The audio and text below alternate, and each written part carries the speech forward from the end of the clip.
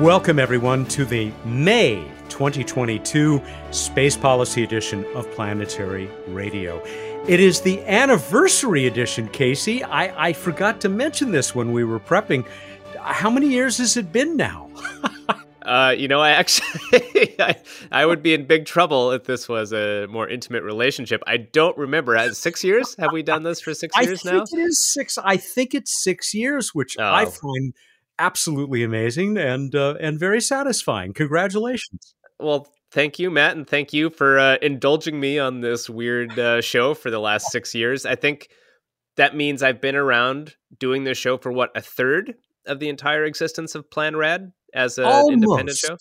Almost, since we're going on 20 years this coming November, but still very respectable. That very respectable, near a third of the time. What a delight to do this show. I remember the moment I decided I wanted to do this, I was walking down the street. I was looking for ways to have, in a sense, more ways to work with you, but also to play around with these ideas, because writing takes a long time, right? Yeah. To write well. But as most podcasters have discovered, very easy to speak at length about things. And so everyone listening, thank you for allowing me to do so for 6 years. And Matt, for putting these together and putting so much of your time editing and making me sound better and making our guests sound great. And just in all sense, making the show happen. It's just been a joy to do this with you. Well, thank you for all of that. I'm glad that getting to work together was part of your incentive for doing this. I think we have delivered something valuable. It certainly has been very educational, very illuminating for me. What a string of terrific guests we have had on. And that's going to continue with today's show, as you will no doubt explain in just a moment. First, though, thank you to all of you out there, especially those of you who are members or donors to the Planetary Society.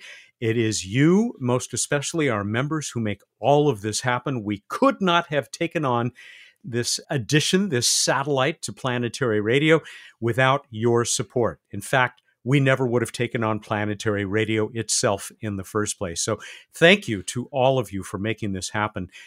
We would love to be able to include you in that message of gratitude if you're not already a member or a donor to the Society.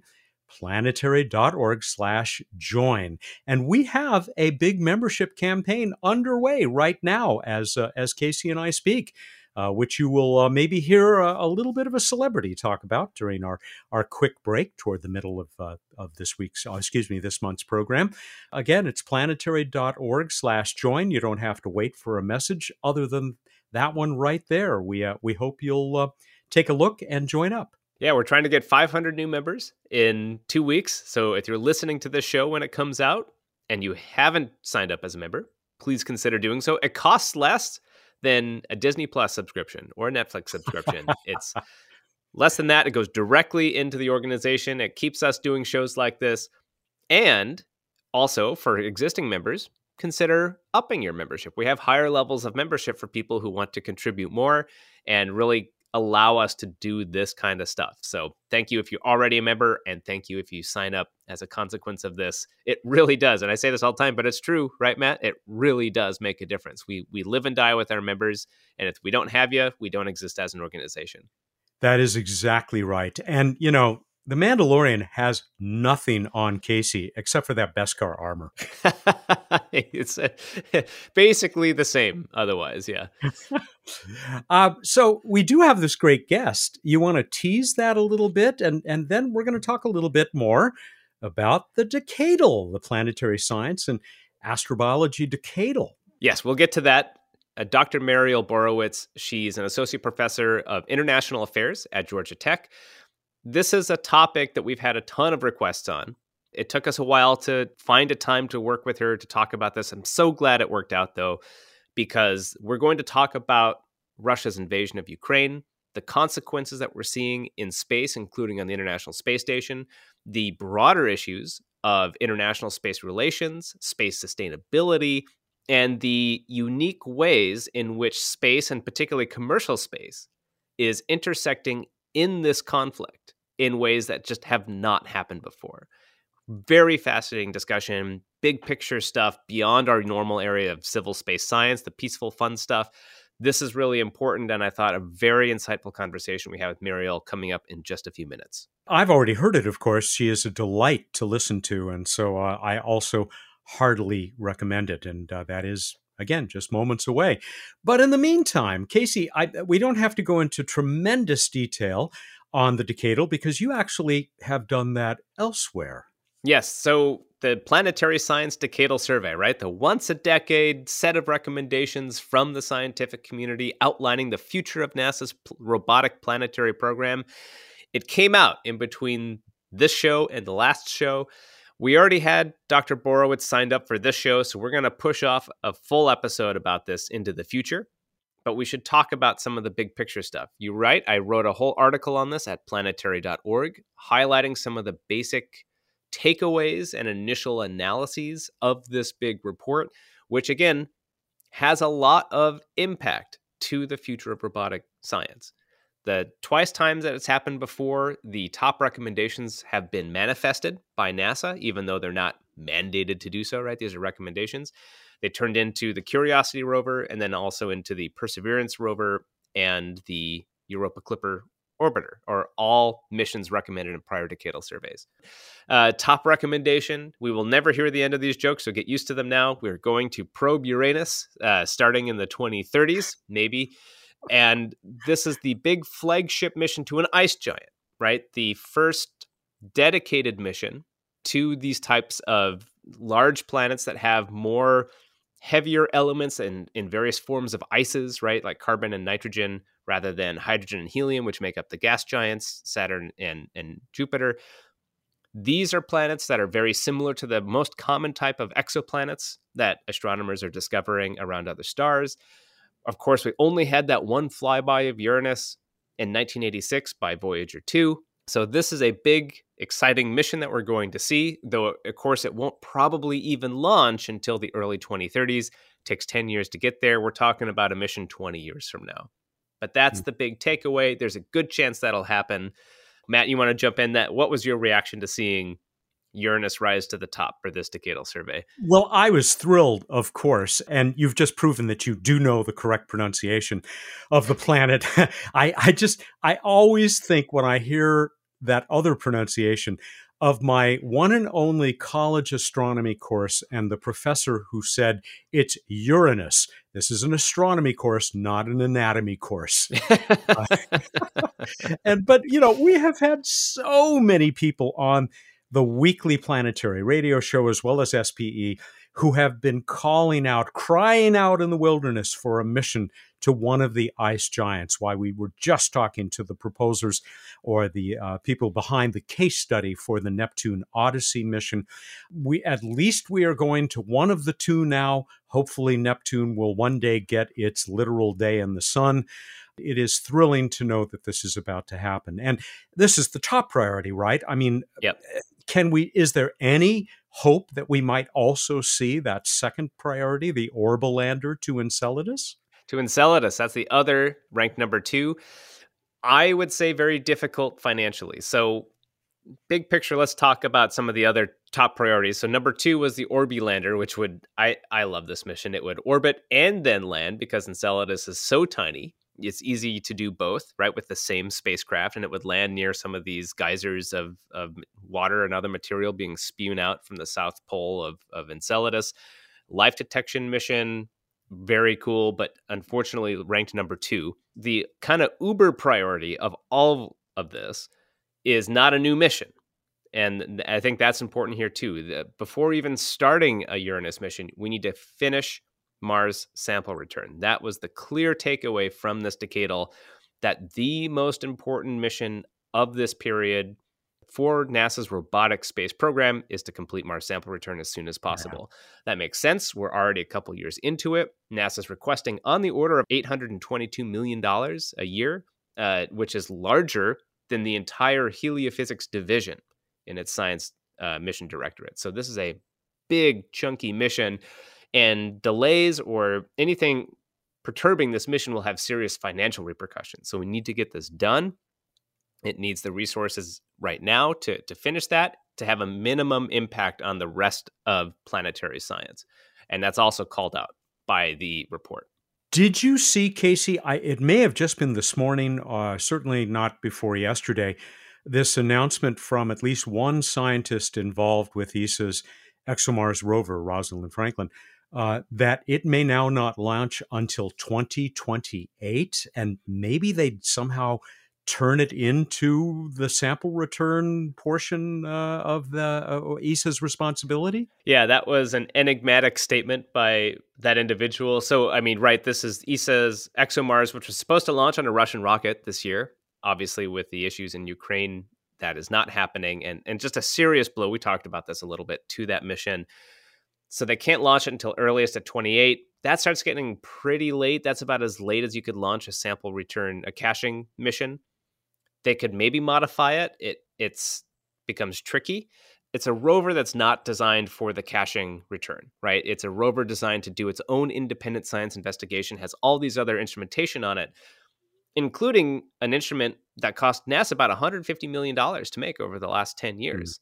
That adds a level of complexity, and bolting on or modifying it at this later stage may not be feasible. I see more overlap with the other recommended Mars mission in this decadal called the Mars Life Explorer mission, which was like a Phoenix-like spacecraft that would land and drill into the ice to look for potential microbes in some subterranean ice. That's doing what Rosalind Franklin is designed to do already. Maybe there's some opportunity there. Regardless, I think NASA's Mars program right now is going all in on Mars sample return, which is an interesting problem because they're deferring all kind of future missions until after Mars sample return. So this 25-year beautiful Mars exploration program, this in situ scientific program, is facing somewhat of an identity crisis while they put everything into sample return. What do they do next? So maybe there's some real opportunity here for NASA to re-engage as a partner on ExoMars for a lower cost than just building a brand new mission of their own. Who knows? There's some interesting opportunities to take advantage of this situation. Maybe Mars sample return is part of that. Maybe it's not. It's a very dynamic and evolving situation. Man, that is the entire world right now, a very dynamic situation. Yes, that's true. You can say that about everything. We should also give a plug to that other podcast that you also talked about, the Decadal on. If you'd like to jump ahead a couple months and hear me talk in depth about the Decadal through all the major sections, I did do an interview with Jake Robbins at the We Martians podcast. He's a great interviewer, really dives deep onto these issues. And I think he did end up doing a two-parter episode on the Decadal survey with me. And so we really go into it. So that's a preview of kind of these in-depth discussions there. I do want to highlight just a couple other things on the Decadal. So besides Mars, besides the flagships, the other things that we saw were a recommendation to increase funding for basic research. That's really important just for the health of the scientific community. That's the only place that they can stay funded to do the actual science of the data that returns. We also saw recommendations for increasing the overall cost caps of the Discovery and New Frontiers, these small and medium class planetary missions. They had a whole analysis on the workforce issues and ways to increase diversity and participation within planetary science, which is obviously really important. And I think, again, just the big picture of these, it's a fascinating document to read. It outlines the big questions that they're trying to answer. And I think that's an important aspect. They start with the questions.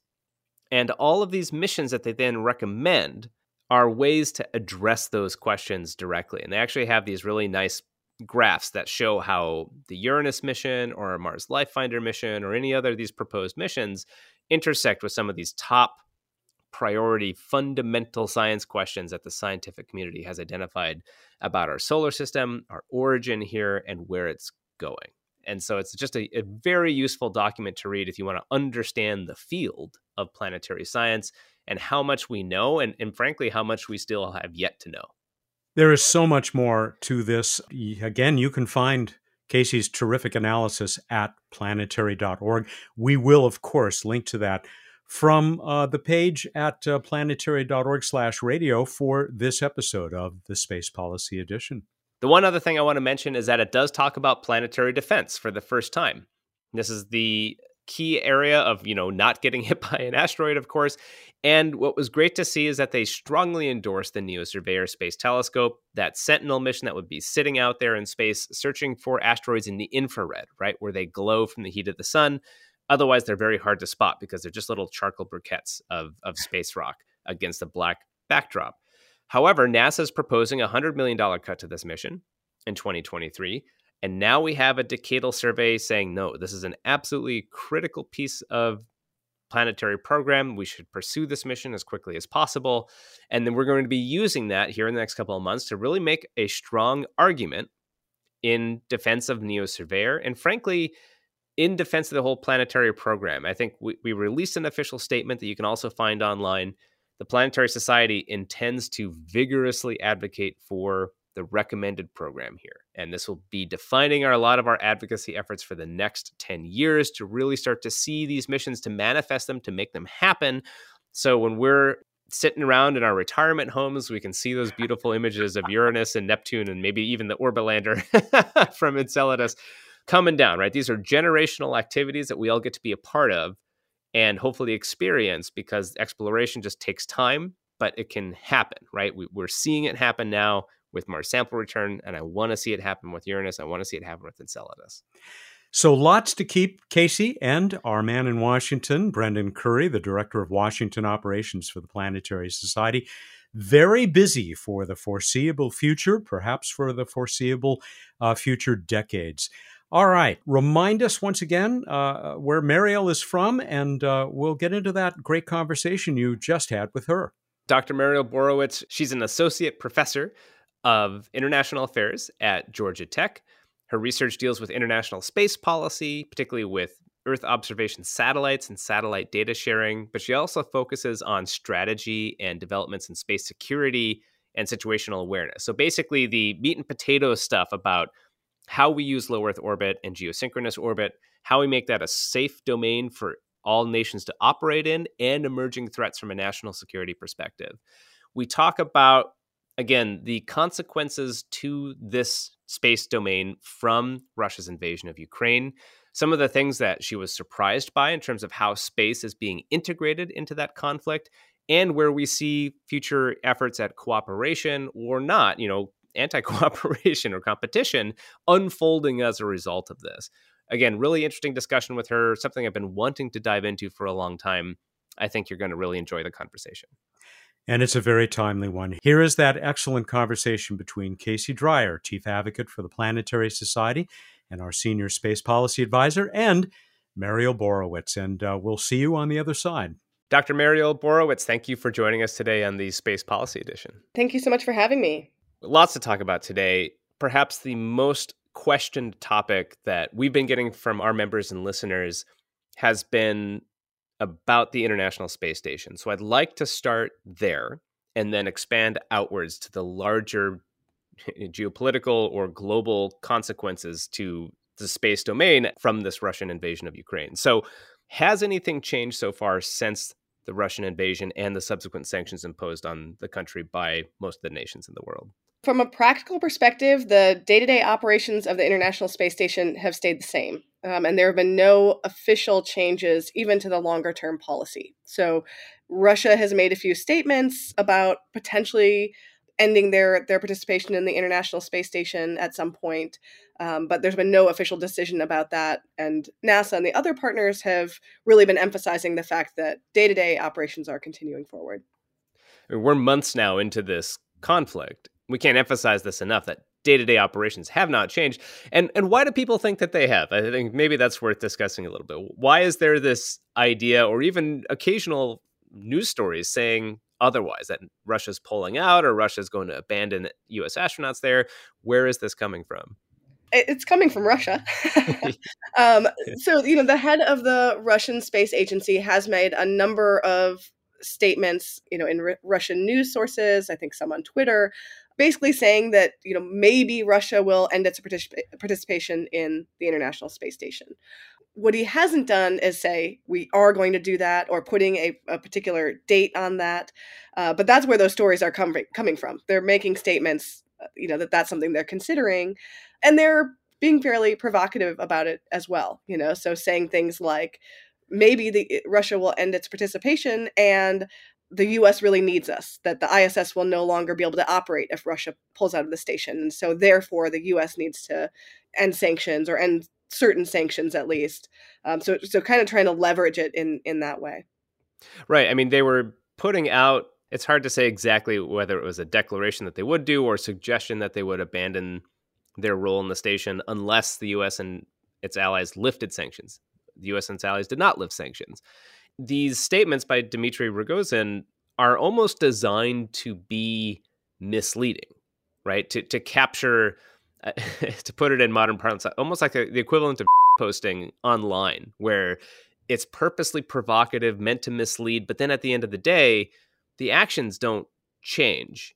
But we just saw another round of news stories, I think, earlier this week as we record this, that they were going to leave. But really, if you parse his language, it's like, no, he would give a 1-year notification if they were, but nothing's been done yet because Russia signed on to operate the ISS through 2024. So is the US and its partners. They're working on extending it to 2030. Mm-hmm. But nothing seems to be really happening besides rhetoric. And I think it's worth explaining. Why is that, do you think? Why are they stuck in this rhetorical trap? It's an interdependent system, right? All the partners rely on each other. And it's the same for Russia. Russia needs the US and its partners to participate in the International Space Station and for Russia to continue those activities. And arguably, Russia needs the International Space Station just like it's the heart of our human space activity right now. That's the only thing that our astronauts do is really go to the International Space Station and work and live there. It's the same for Russia. You can say, oh, we're going to end this participation, and what will you do to boost the station and keep it in orbit? But also, what will Russia do with its human spaceflight program? They pull out of the International Space Station. Suddenly, they don't have any real purpose for what their cosmonauts are doing. They won't have any location to go to. They won't have any clear pathway for research or other things. So they also need the International Space Station and need the partners to continue to cooperate there. So I think that's part of the reason, that you see this. And I think some of it can be personality as well. I mean, back in 2014 with the invasion of Crimea as well, you saw Rogozin also making these kind of provocative statements with respect to space. And I think in some cases it came back to bite Russia in some ways. I think that can be driving it as well. Is that when he made the trampolines comment? It talked about the trampolines. He was also the one who originally put forth the idea that maybe Russia wouldn't provide RD-180 engines anymore. He made that statement offhand, but in both of those cases, the U.S. Congress and kind of policy world really responded to that and said, wait a minute, maybe we shouldn't be using RD-180 engines anymore. And the U.S. Congress actually passed a law to say, after a certain number, we're not going to buy those engines anymore. And I think that was actually probably worse for Russia than it was for us, right? They really relied on that income stream. They're the ones who made this initial comment, didn't take any action on it. And in the end, it was the US that took action. And similarly, you mentioned with the use a trampoline to get to the space station, because back then shuttle had been retired. We didn't have commercial crew yet. So we were totally reliant on Russia for those rides. But after, those statements were made, after that situation, Congress really doubled down on providing funding for commercial crew. So I think in both of those cases. Yeah, it was around that time that you started to see the Congress, again, meeting those requests of funding to really continue commercial crew, and all that debate or underfunding really dropped away. I never connected those two, but that really does align. And so it seems like a lot of, you could broadly apply this to Russia's invasion of Ukraine, that this seems just really bad long-term strategic decisions here to be talking and acting like this. So even though nothing functionally seems to have changed, right? We saw astronaut Mark Vande Hei come back on a Soyuz, successfully get safely back to Earth and then back to the United States. We're still talking with the Russians about seat exchange on Soyuz and commercial crew vehicles. Right. But there's no longer, it seems like, a discussion about integrating Russia into longer-term human spaceflight plans after the space station, after ISS. And that had already kind of started to happen. This is one of the questions that I had for you as this broader topic for this discussion, which was how much of this is coming as a result of the invasion of Ukraine versus how much is this an acceleration of pre-existing trends in terms of cooperation and Yeah. how this role of cooperation, it's simultaneously this optimistic integration, but also somewhat binding and limiting, right? It can be very difficult almost by design. So let's touch on the first one first. Is this just an acceleration of trends? I think the turning point was really Crimea. And that's where you see the US and Russia starting to really go their independent ways. And particularly US really start to focus on looking at independence rather than cooperation with Russia. And that's true with the International Space Station, with the RD-180 engines, and other areas as well. So we still had other talk about scientific cooperation and other areas, but I think those two big areas, that's where you start to really see that change happening.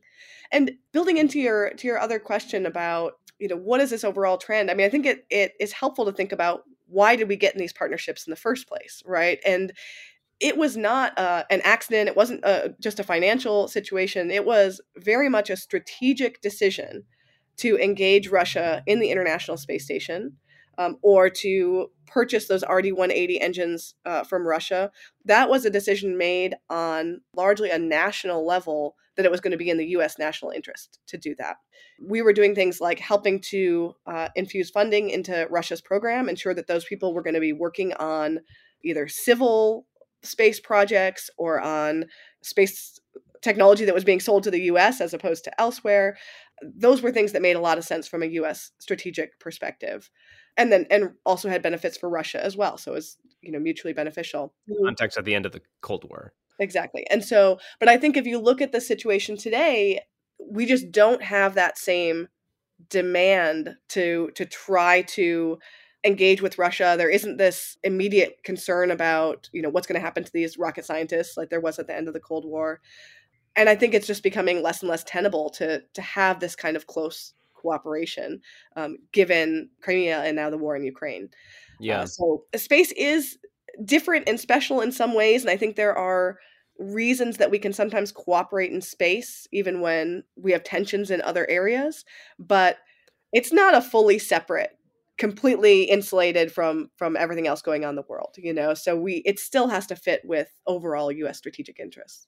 That's really interesting because, I mean, there's two ways that this ISS is kind of pitched, right? And I'd say at least in the last 20 years, it's kind of generally been the focus on, it's a cooperative thing. This is where we all have a shared interest in space. And this is an international, it's in the name, right? International effort to be in space together.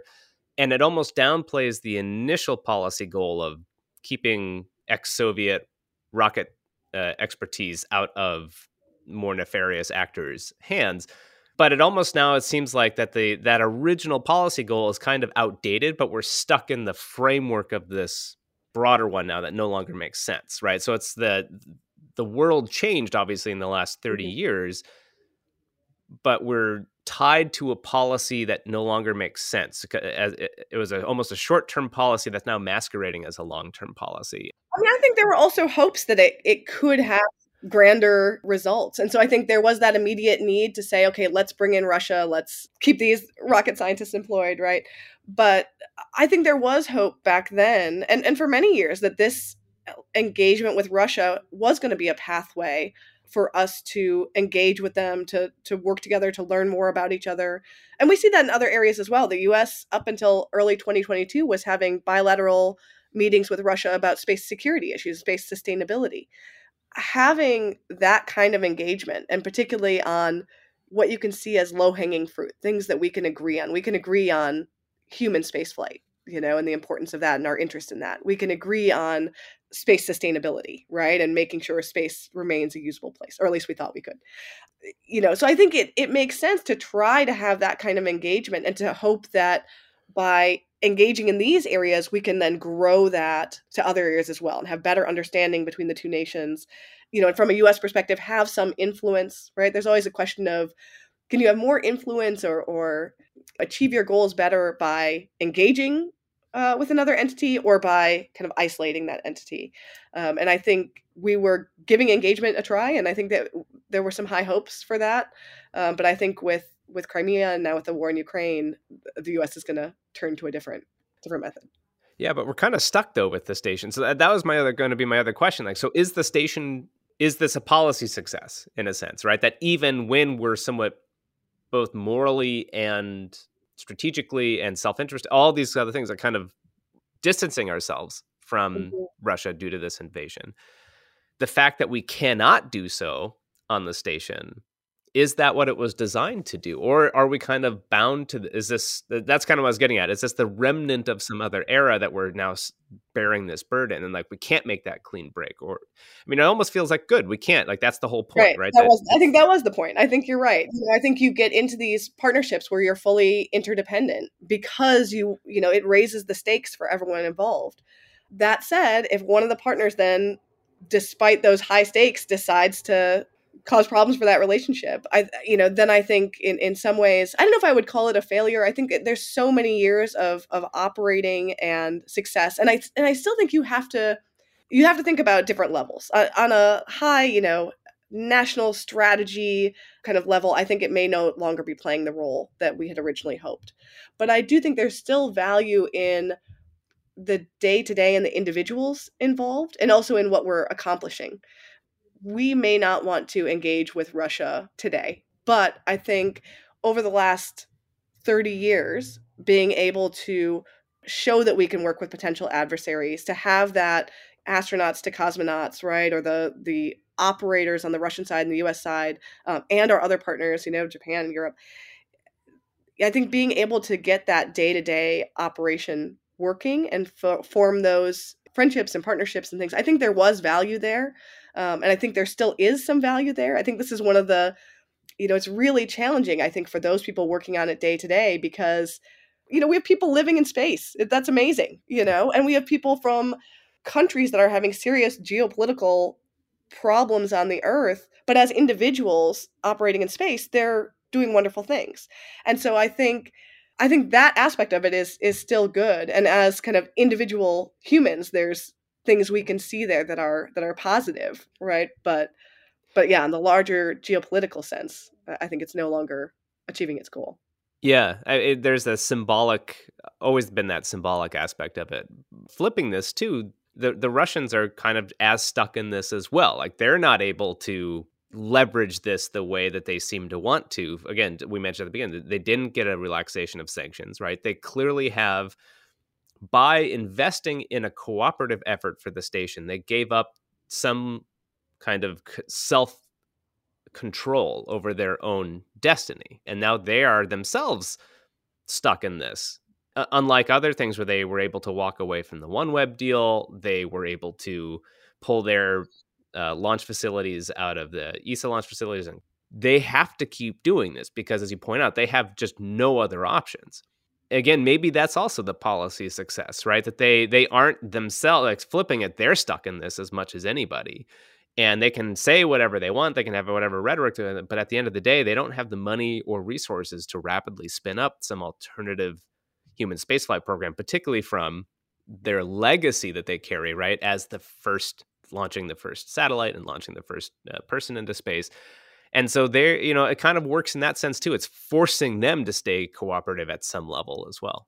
It is. And I would say in a lot of ways, Russia's behavior in this area has been really surprising, because some of the things you mentioned, deciding not to operate Soyuz in French Guiana anymore, right? Or having these demands for OneWeb that were completely untenable and losing those launches. I mean, the impact on Russian commercial launch for years, I can't imagine that coming back. Right. And because who would trust a launch contract with them? And so that's going to have a huge negative impact for them. And that was their own doing. They chose to pull out of that. So from that perspective, if they do manage to somehow extract themselves from the International Space Station, I think it's also, like you're saying, it'd have major negative repercussions for them. But I guess that hasn't stopped them in some of these other areas. So I think there's some question there of. I mean, at the end of the day, I was thinking this too, like this partnership at a station relies on that there's rational actors involved in this, right? I mean, and I think that's the bigger geopolitical question about how much of a rational actor is Russia currently on the global stage, right? And people have debates about also Putin's kind of state of mind and what he's trying to get out of this strategically. But the whole agreement, the IGA, breaks down if there is a chaotic partner suddenly within that who doesn't care about their own self-interest or ability and outcome. But so far in practice, it seems like they have, but rhetorically, they're getting further and further away from that. One more point I want to touch on with the ISS before we move on to broader issues. You brought this up a bit, this idea of engagement versus kind of competition. I fear in some ways that particularly places like China and other emerging nations are going to take the wrong lesson out of this, or look at this and say, from Russia's perspective, okay, they engaged, they cooperated, and at the end of the day, they were completely over the barrel, stuck with they didn't have that ability to drive their own destiny. There's no self-determination in that. That was the consequence of cooperation, is losing that independence. And you look at China's program, which has been generally isolated by the US, and all it's done is led them to develop their own completely independent capabilities, right? They have their own space station now. And so the lesson for them almost strikes me as saying, never cooperate at a massive level like this, because then they'll have leverage. Other nations will have leverage over your goals and other global actions. So this is maybe a broader consequence of this invasion, is revealing, in a sense, the inherent weaknesses of global interdependence when you start having more kind of nationalistic, independent activities that threaten, that you just assume that there's going to be like this base level of engagement and rationality that may not be consistent anymore. Yeah, I mean, there is always this question about how much interdependence do you want, even when we're dealing with allies. One of the lessons learned from the Constellation program, literally in their lessons learned document, in that case, the U.S. didn't want to have any of the partners on its critical path. So that all of the core elements of the project were going to be U.S. only. And this meant even allies were kind of doing things that added to the program but weren't central to it. It turned out after the fact, they really learned that the international partners were not happy with that people don't want to just add on to somebody else's project. And I think that's true with our allies, and that's true with potential adversaries as well, right? Or competitors. So Russia originally was looking at participating on the Lunar Gateway program, and ultimately decided not to do that. And the reason they gave is it's too US centric, which some people interpreted as another kind of provocative thing for Rogozin to say. But I think there might be some truth to that, right? That Russia doesn't want to be a junior partner to the US program. And that may have been how it was seen. And I think you have the same issue for China. For them, if there's some kind of engagement, they would want to be a major partner, not just a contributor. And so the types of things they're doing, where they're building their own space station and saying it's open for others to visit, right? They're working with Europe, but they've, at least in theory, said it's open to other countries, presumably the United States as well. Because I think that kind of cooperation, where you maybe visit each other's stations or something like that, is of more interest to them. That's going to have more benefit in terms of the visibility, kind of it puts them on an even footing in terms of being a partner. So I think that's the kind of things that these countries are looking for. Maybe there'll be an opportunity for interdependence in the future, but I think building up to that, I think there is a desire to first show that independent capability. Do you think this is going to lead towards political statement level or global geopolitical blocks of cooperation? So do you see a future with Russian-Chinese cooperation as an anti or antipodal kind of point to Western and U.S. allies cooperation, and maybe other blocks of space nations that represent aligned political interests versus this kind of broad global space cooperation? So I saw someone mention like a NATO space station, which it would be a very different type of station than the current one that we have in terms of what it's saying. I mean, I think the direction we've been going with moon plans, for example, has definitely been breaking into blocks, right? Having kind of the Artemis program with the US and its allies, and then Russia and China looking at a separate program, not only in terms of the overall mission they're pursuing, but also like the Artemis Accords, right? Russia and China have not signed on to those and presumably would like to do something separate. I think that is the direction we are we are headed, more than full international coordination on these issues. I think partly we were seeing before this Europe, at least, cooperating more with Russia and China. So not these huge, large scale projects like Artemis, but lunar landers, the ExoMars project. And I think one of the near term effects is that Russia is just coming off as not a dependable partner, right? All of those activities are being canceled, and that's years of work. It's scientific benefit that we're not going to get, or that's going to be significantly delayed. And so I think there may be repercussions for Russia in terms of just reliability in future partnership. A lot more of Casey's conversation with Mariel Borowitz is just ahead, so stick around. Hello, I'm George Takei, and as you know, I'm very proud of my association with Star Trek. Star Trek was a show that looked to the future with optimism, boldly going where no one had gone before.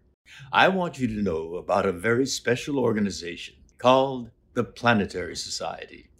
They are working to make the future that Star Trek represents a reality.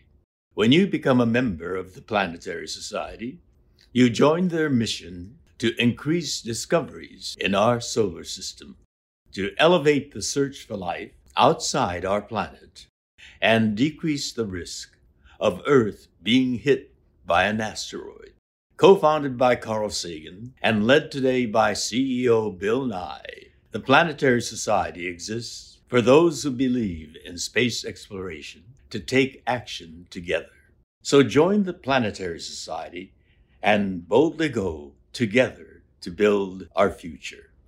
So let's zoom out a bit from Russia ISS and US ISS relationships to look at some of the consequences to the broader space ecosystem derived from the Russian invasion of Ukraine. So I might, you specialize obviously in international affairs and national space kind of security issues and space sustainability. I think those are all very relevant here.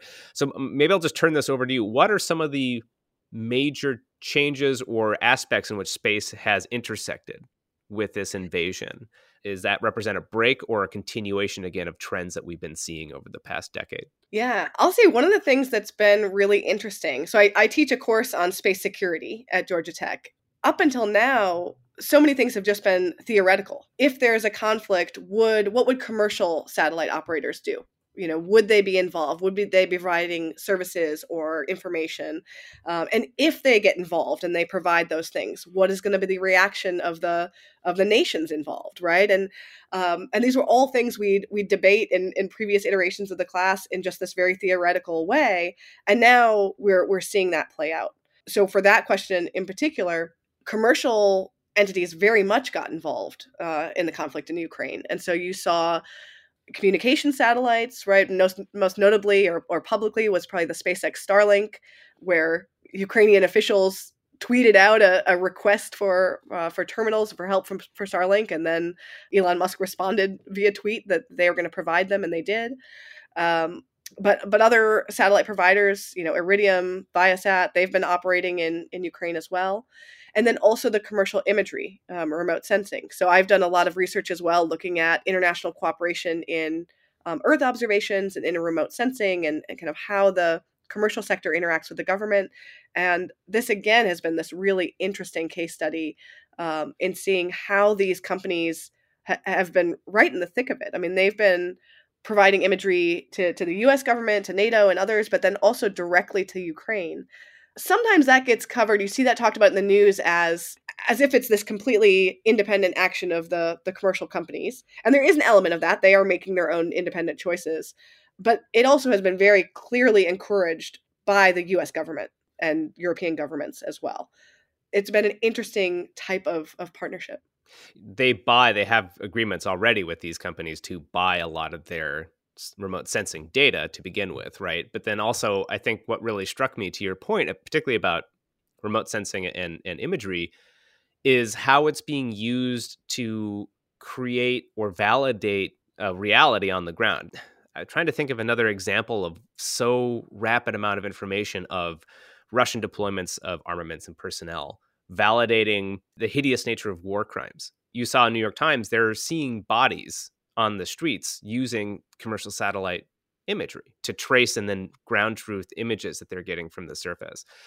The role of just that rapid amount of information that was prior only available to space superpowers, right, of that kind of level of ground observation is now available, as you point out, to everyone. And I imagine including Russia, right? Because some of these are just open systems that share that. Or do they have access to this kind of data?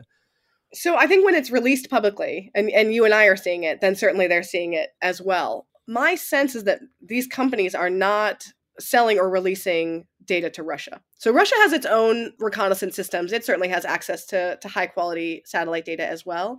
But I think that's one of the interesting dynamics. Yes, the commercial industry is playing an important role here. They're releasing a lot of data. They're providing a lot of data to Ukraine. But I don't think the situation would be the same if those companies were wanting to provide imagery to Russia, for example. Yeah. The U.S. has, the government has encouraged the sharing with Ukraine. It would not do so. That's an interesting angle, though, to think about, that its commercial space sector may itself be a national security issue. If, for example, there was just happened to be most of the energy and commercial space or observation coming from China, which is much more sympathetic to Russia right now, would you be seeing this level of cooperation and sharing this data with either Ukraine or with media or with whomever, right? That they, in some sense, reflect the political and policy goals, to your point, as you were pointing out, of their countries in which they're based in.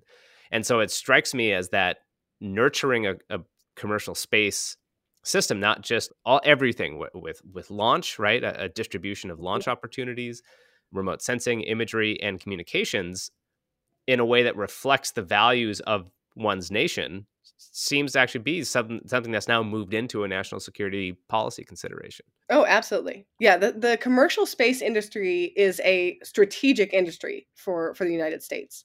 And I think there is a recognition of that. You know, that's why you see all these kind of ITAR and export issues, right? We know that these are important strategic technologies.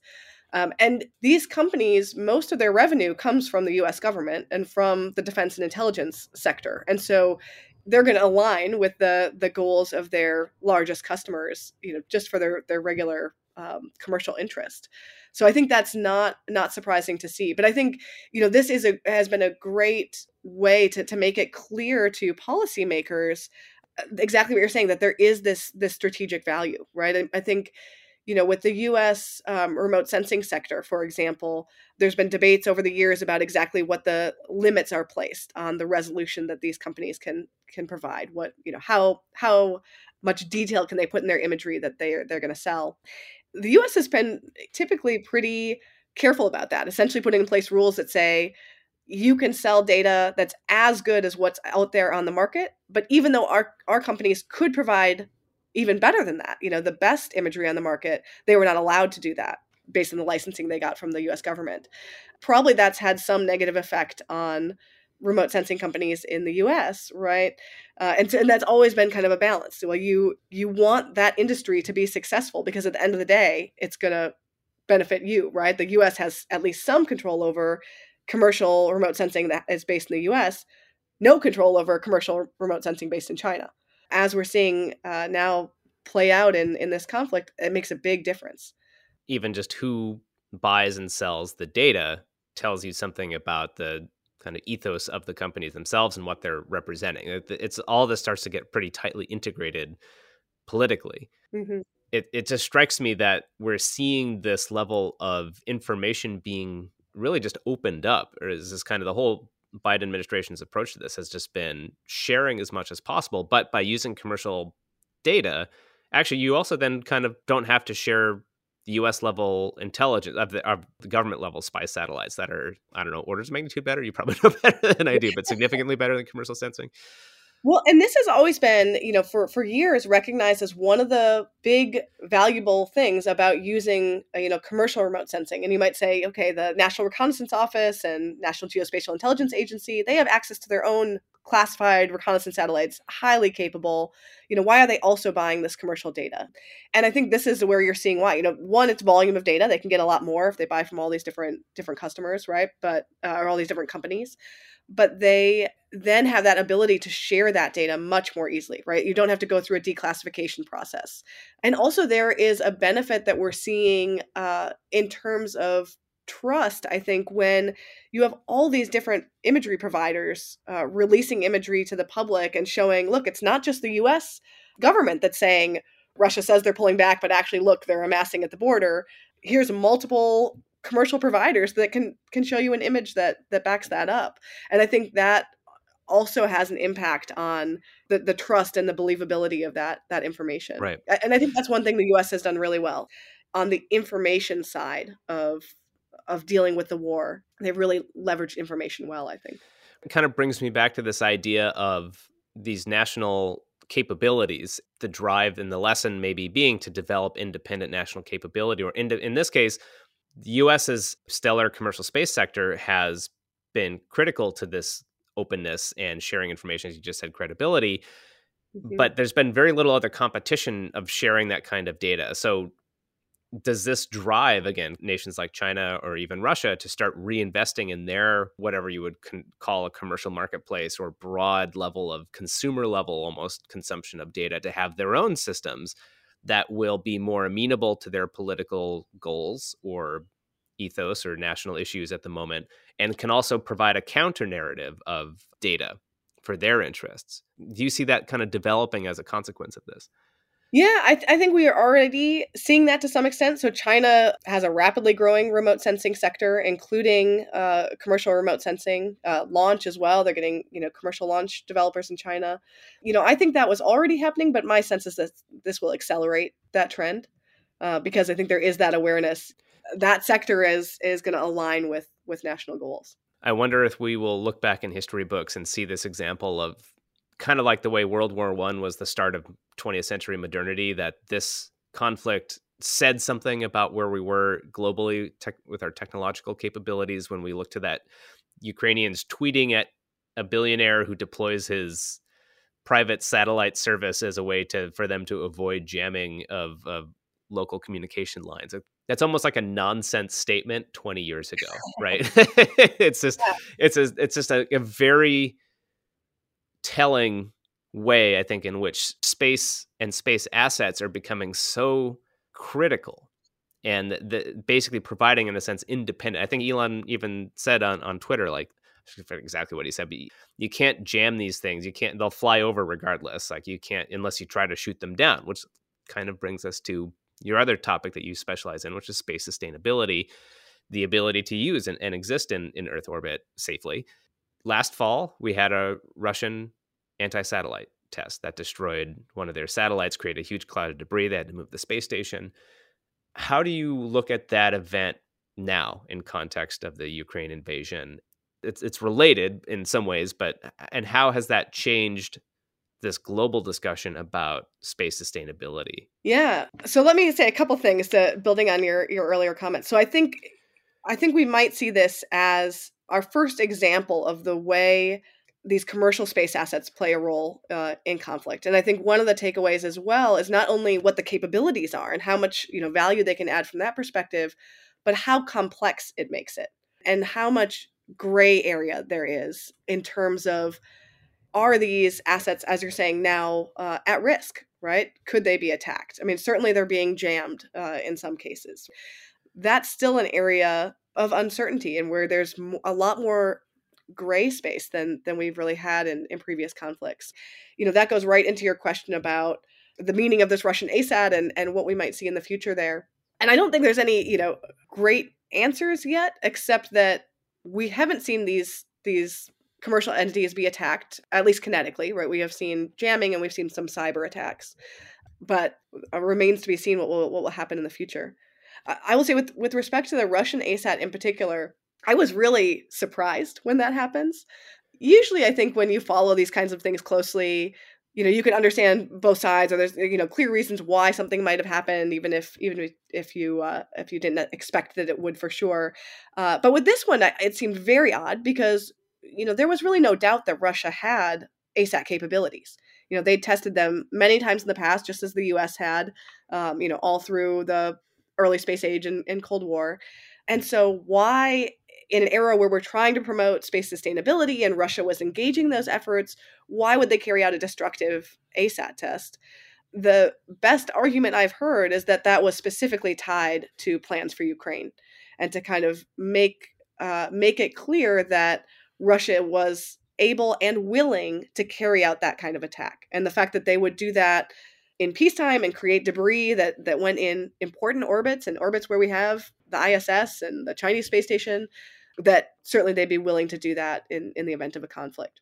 Of course, we haven't seen them actually have any kind of attacks, kinetic attacks against space assets related to the Ukrainian conflict.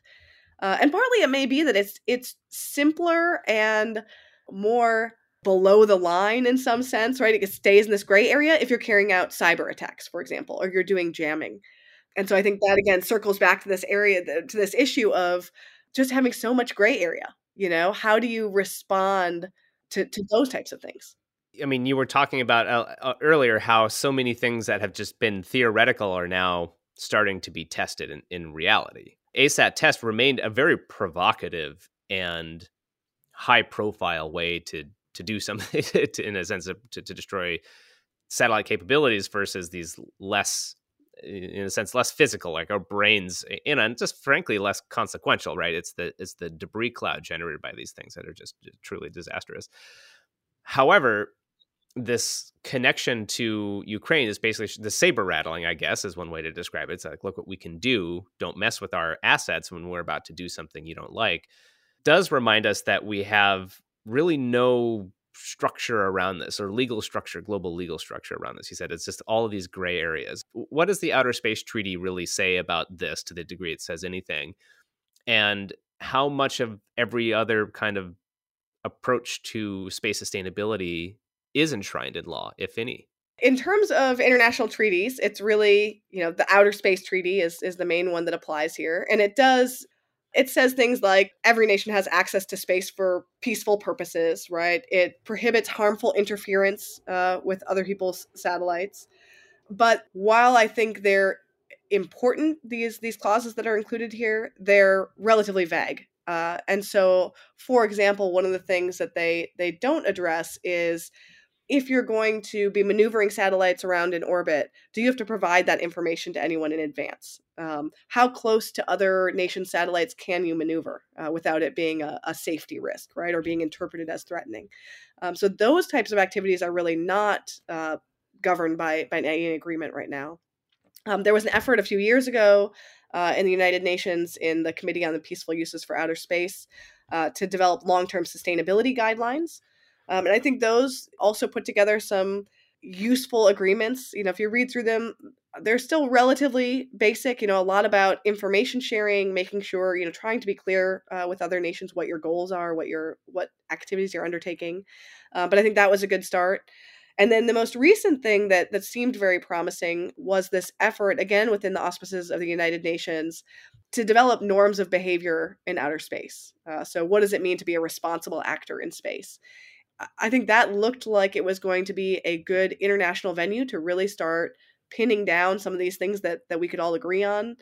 And that was set to meet, I believe, shortly before the invasion of Ukraine. And so, like many other things, it really got derailed by that. So I believe they are still going to hold a meeting for that effort, I think in just a few days here. But it's when you can't engage Russia on these issues, and they're still a major space player, it's not clear to me how meaningful the results of that will be. And I think that's kind of where I'm going with this line of questioning, which was, we have very vague international treaties. Most of the subsequent work has been, as you say, norms, right? Just people behaving well for the sake of behaving well, I guess, and kind of projection of national competence, I guess, on the global stage. But very few things controlling that, right? It's all at the behest of the individual nation. Can you have an effective set of global norms if you suddenly have a pariah state, the way that Russia has become for a lot of people? Does that completely undo this, or does it just does it negate it completely? Is there, what path forward is there? Because if they then start to follow these without being part of that discussion, it seems very unlikely that they would choose to do that, right? Because Russia considers itself at a high level player in the world stage. I think right now we have norms of behavior on a very kind of vague level, right? Uh-huh. Nobody has attacked anyone else's space asset up until now, for example, but we don't have that detailed level of agreement, right? Where we'd actually say, hey, if you come within 1 kilometer of someone else's satellite, that's going to be interpreted as irresponsible, right? That your potential of creating a collision is too high. We don't have agreement on that kind of thing right now. And I think to get to that level of agreement, you have to have these discussions. I think we could come to that level of agreement with our allies, but it's not as meaningful, right? I think the ones where you really want to be sure we're on the same page about what's aggressive behavior and what's just technology demonstration and is fine, that's Russia and that's China. And so before the war in Ukraine, I mentioned earlier the U.S. and Russia were engaging in these bilateral discussions, and I think that was a really smart idea. We want to have some level of transparency and understanding about how we interpret these actions, so that you don't have misinterpretations and accidents. Right? That's not good for anybody. But I think right now, those bilateral conversations are off the table. And it's not clear to what degree Russia will engage in the multilateral discussions either. And I think without them, we can still get something, and maybe there'll be value there. But I think it would be much better if we could have more full cooperation. You wrote in a recent paper about this, a related challenge, that there's this inherent dual use function of a lot of emergent space technologies. In this paper, you highlighted robotic servicing, right? So getting really close and docking with or doing, you just go a little faster and suddenly you're a kinetic impactor, right? And you've destroyed the spacecraft. In the paper, you highlight a couple situations where a Russian satellite in GEO was hopping around and getting very close, but not super close, but kind of showing that it could get closer if it wanted to this point. And that was a really interesting perspective to me, is like, if there's no clear line of what escalation is, right? If everyone doesn't agree again about what's a acceptable versus very inflammatory kind of behavior, you can very easily, as you point out, this can spiral out of control. So the fact that we don't even have clear agreed layers of what accounts for this seems to be troubling, particularly in this situation, and now almost potentially regressing as a consequence of this war, even though it's becoming, in a sense, far more pertinent to everything that we're talking about here, right? And so I don't know what's the solution for that. I don't know how to even phrase this. It just seems troubling, but I don't want to necessarily leave it on just that fact. I mean, space always has been, parts of it have always been like this Janus-like situation of rockets are just missiles that don't aim downwards, right? So there's always been this dual use part of it. So how do you approach something like this, or is it just going to be something we muddle through?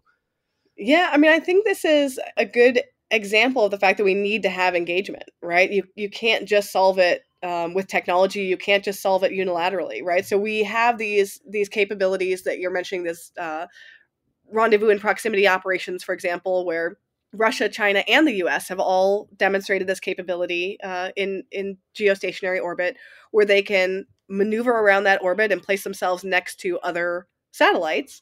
And both Russia and the U.S. have done this, where they've placed their satellites near foreign satellites, for example, without the permission of the satellite they're getting near. The U.S. feels very uneasy about Russia doing this and has made complaints. Russia has essentially responded that they're not breaking any rules. There's nothing that says you can't do this, and they're just conducting experiments, and that's it. And at the same time, the U.S. has done somewhat similar activities, maneuvering around with our GSAP satellites, maneuvering around geostationary orbit. And whereas we talk about that activity as being a space situational awareness activity, trying to monitor debris in orbit, and these satellites are contributing to that mission, that's not the way Russia is interpreting that activity. And so you can kind of see on both sides this lack of trust and a kind of jumping to the worst interpretation of what this might be, right? That this is certainly they're testing a weapon, for example, rather than whatever they say they're doing on the surface. You can't really solve that problem without engaging with these other actors, right? And trying to come up with ways to build trust, to provide transparency. So I think we have these technologies. The technologies are moving forward.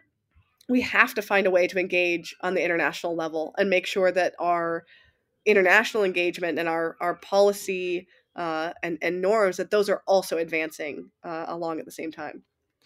Kamala Harris said the other week that the U.S. will now unilaterally stop doing kinetic ASAT. I forget if it was tests or just in general that the United States would just not do this in an effort to de-escalate some of these discussions and also to set this kind of standard of normative behavior. Again, when you have these types of broader geopolitical context, is it possible to set that type of behavior unilaterally without, as you point out, kind of a solid working foundation? Where do you see the consequences or path forward from this announcement on the U.S. side going? I think it was a great move, and one that maybe could have even happened sooner. I think we saw this progression. The Russian ASAT happened most recently, but India carried out an ASAT. China a number of years before that. From the U.S. perspective, there isn't a reason for us to carry out ASATs. We've done them in the past. It's clear the U.S. has that capability. There's really not a need to demonstrate it again, and especially in creating debris. That really harms the U.S. more than any other entity because we're the most reliant on space. We have the most stuff in space.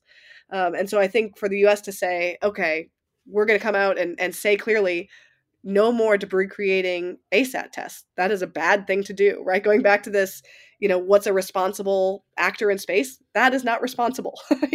Don't create debris in space on purpose. So I think that's a good thing for the U.S. to do. The debate is whether it is best to do that, unilaterally and kind of set the example and hope that others will follow suit, or the U.S. also could have tried to develop that as a multilateral agreement to get others to kind of sign on at the same time. And I don't know, there's pros and cons to both, but I think there is certainly benefits to getting it done now. And the sooner the better, and setting that example and getting the ball rolling on, here's what it looks like to be responsible in space. Well, looking forward, it's impossible, obviously, there's a lot of dynamic stuff in play, but what, from your expert position and your expert community, what are the topics you're going to be following most closely in terms of how this begins to develop? And what are you looking for, if anything, either deviations from expectations or expectations that you need to see fulfilled? In terms of space sustainability? Space sustainability, but also from this conflict and how the themes that we've been talking about in terms of how space is being used, how cooperation will go forward or not. Basically, do you see things falling out of, consequences in space behavior that you think will be able to tie back to this moment? I'll certainly be continuing to watch closely how the space sector is involved in the conflict in Ukraine, because so many things that were theoretical, we're now seeing play out in reality. I think there is a process of learning that's happening as well. What's valuable, what's not, where commercial can play a role. I see a lot of new companies potentially getting off the ground, realizing different needs that might be out there. You see existing companies expanding the things that they're providing, either the types of information, the types of analysis. And I think we've only started to scratch the surface on that. So I think there'll be interesting evolution in terms of how space technology is used. Even though right now we've seen jamming and cyber attacks and nothing really catastrophic in terms of the attacks on space assets, I don't think there's a guarantee that that's going to continue in the future. So I think I'm also cautiously watching that element as well, and how that plays out and what Russia decides to do in the future. So I think all of that is going to could certainly be evolving. So I'll be watching that. In terms of space sustainability and how do we move forward on these areas, I think there is a lot that the U.S. can do working unilaterally and working with its allies. And I think that might be some of the near-term areas that we have to focus on, because there are things like improving space situational awareness, right? And this whole transition that's happening in the US right now from space situational awareness really being managed by the Department of Defense and now switching over to potentially the Department of Commerce, which should really open up the ability of the U.S. to work with commercial entities, to work with other countries, and to improve our ability to see what's up there and avoid at least the accidental kind of collisions. So I think there really is a lot that can be done that's going to improve space sustainability that the U.S. can do with its allies. And then I hope at some point we can get back to these international agreements on norms of behavior and things that would deal with not just accidental damage caused in space, but avoiding any kind of purposeful harm that could happen there as well. Well, as we follow that, we will make sure to ask you again in the future. So that was Dr. Mariel Borowitz, Associate Professor at the Sam Nunn School of International Affairs at Georgia Tech. Thank you so much for joining us today. Really fascinating discussion, and I appreciate your time. Thank you for having me. Casey Dreyer of the Planetary Society talking with Mariel Borowitz. A fascinating conversation, Casey. Once again, thank you so much for that. And thank you, Mariel. That pretty much closes out this anniversary edition of the Space Policy Edition. Yeah, this is great, Matt. As always, a joy to do this with you and to learn all these great things about space policy. There's so much more to talk about in the future. Hope to keep doing these. I sure plan to. And we hope that you will continue to join us every first Friday, almost every first Friday. Sometimes we push it back a little bit. Of course, every week you can tune in to Planetary Radio and catch Casey periodically there as well with shorter updates. The next Space Policy Edition, though, you can expect on the first Friday in the month of June 2022. Plenty of time between now and then for you to visit planetary.org/join and stand behind this show, stand behind all of the great work that Casey is doing with Brendan Curry in Washington and all of our colleagues at the Planetary Society.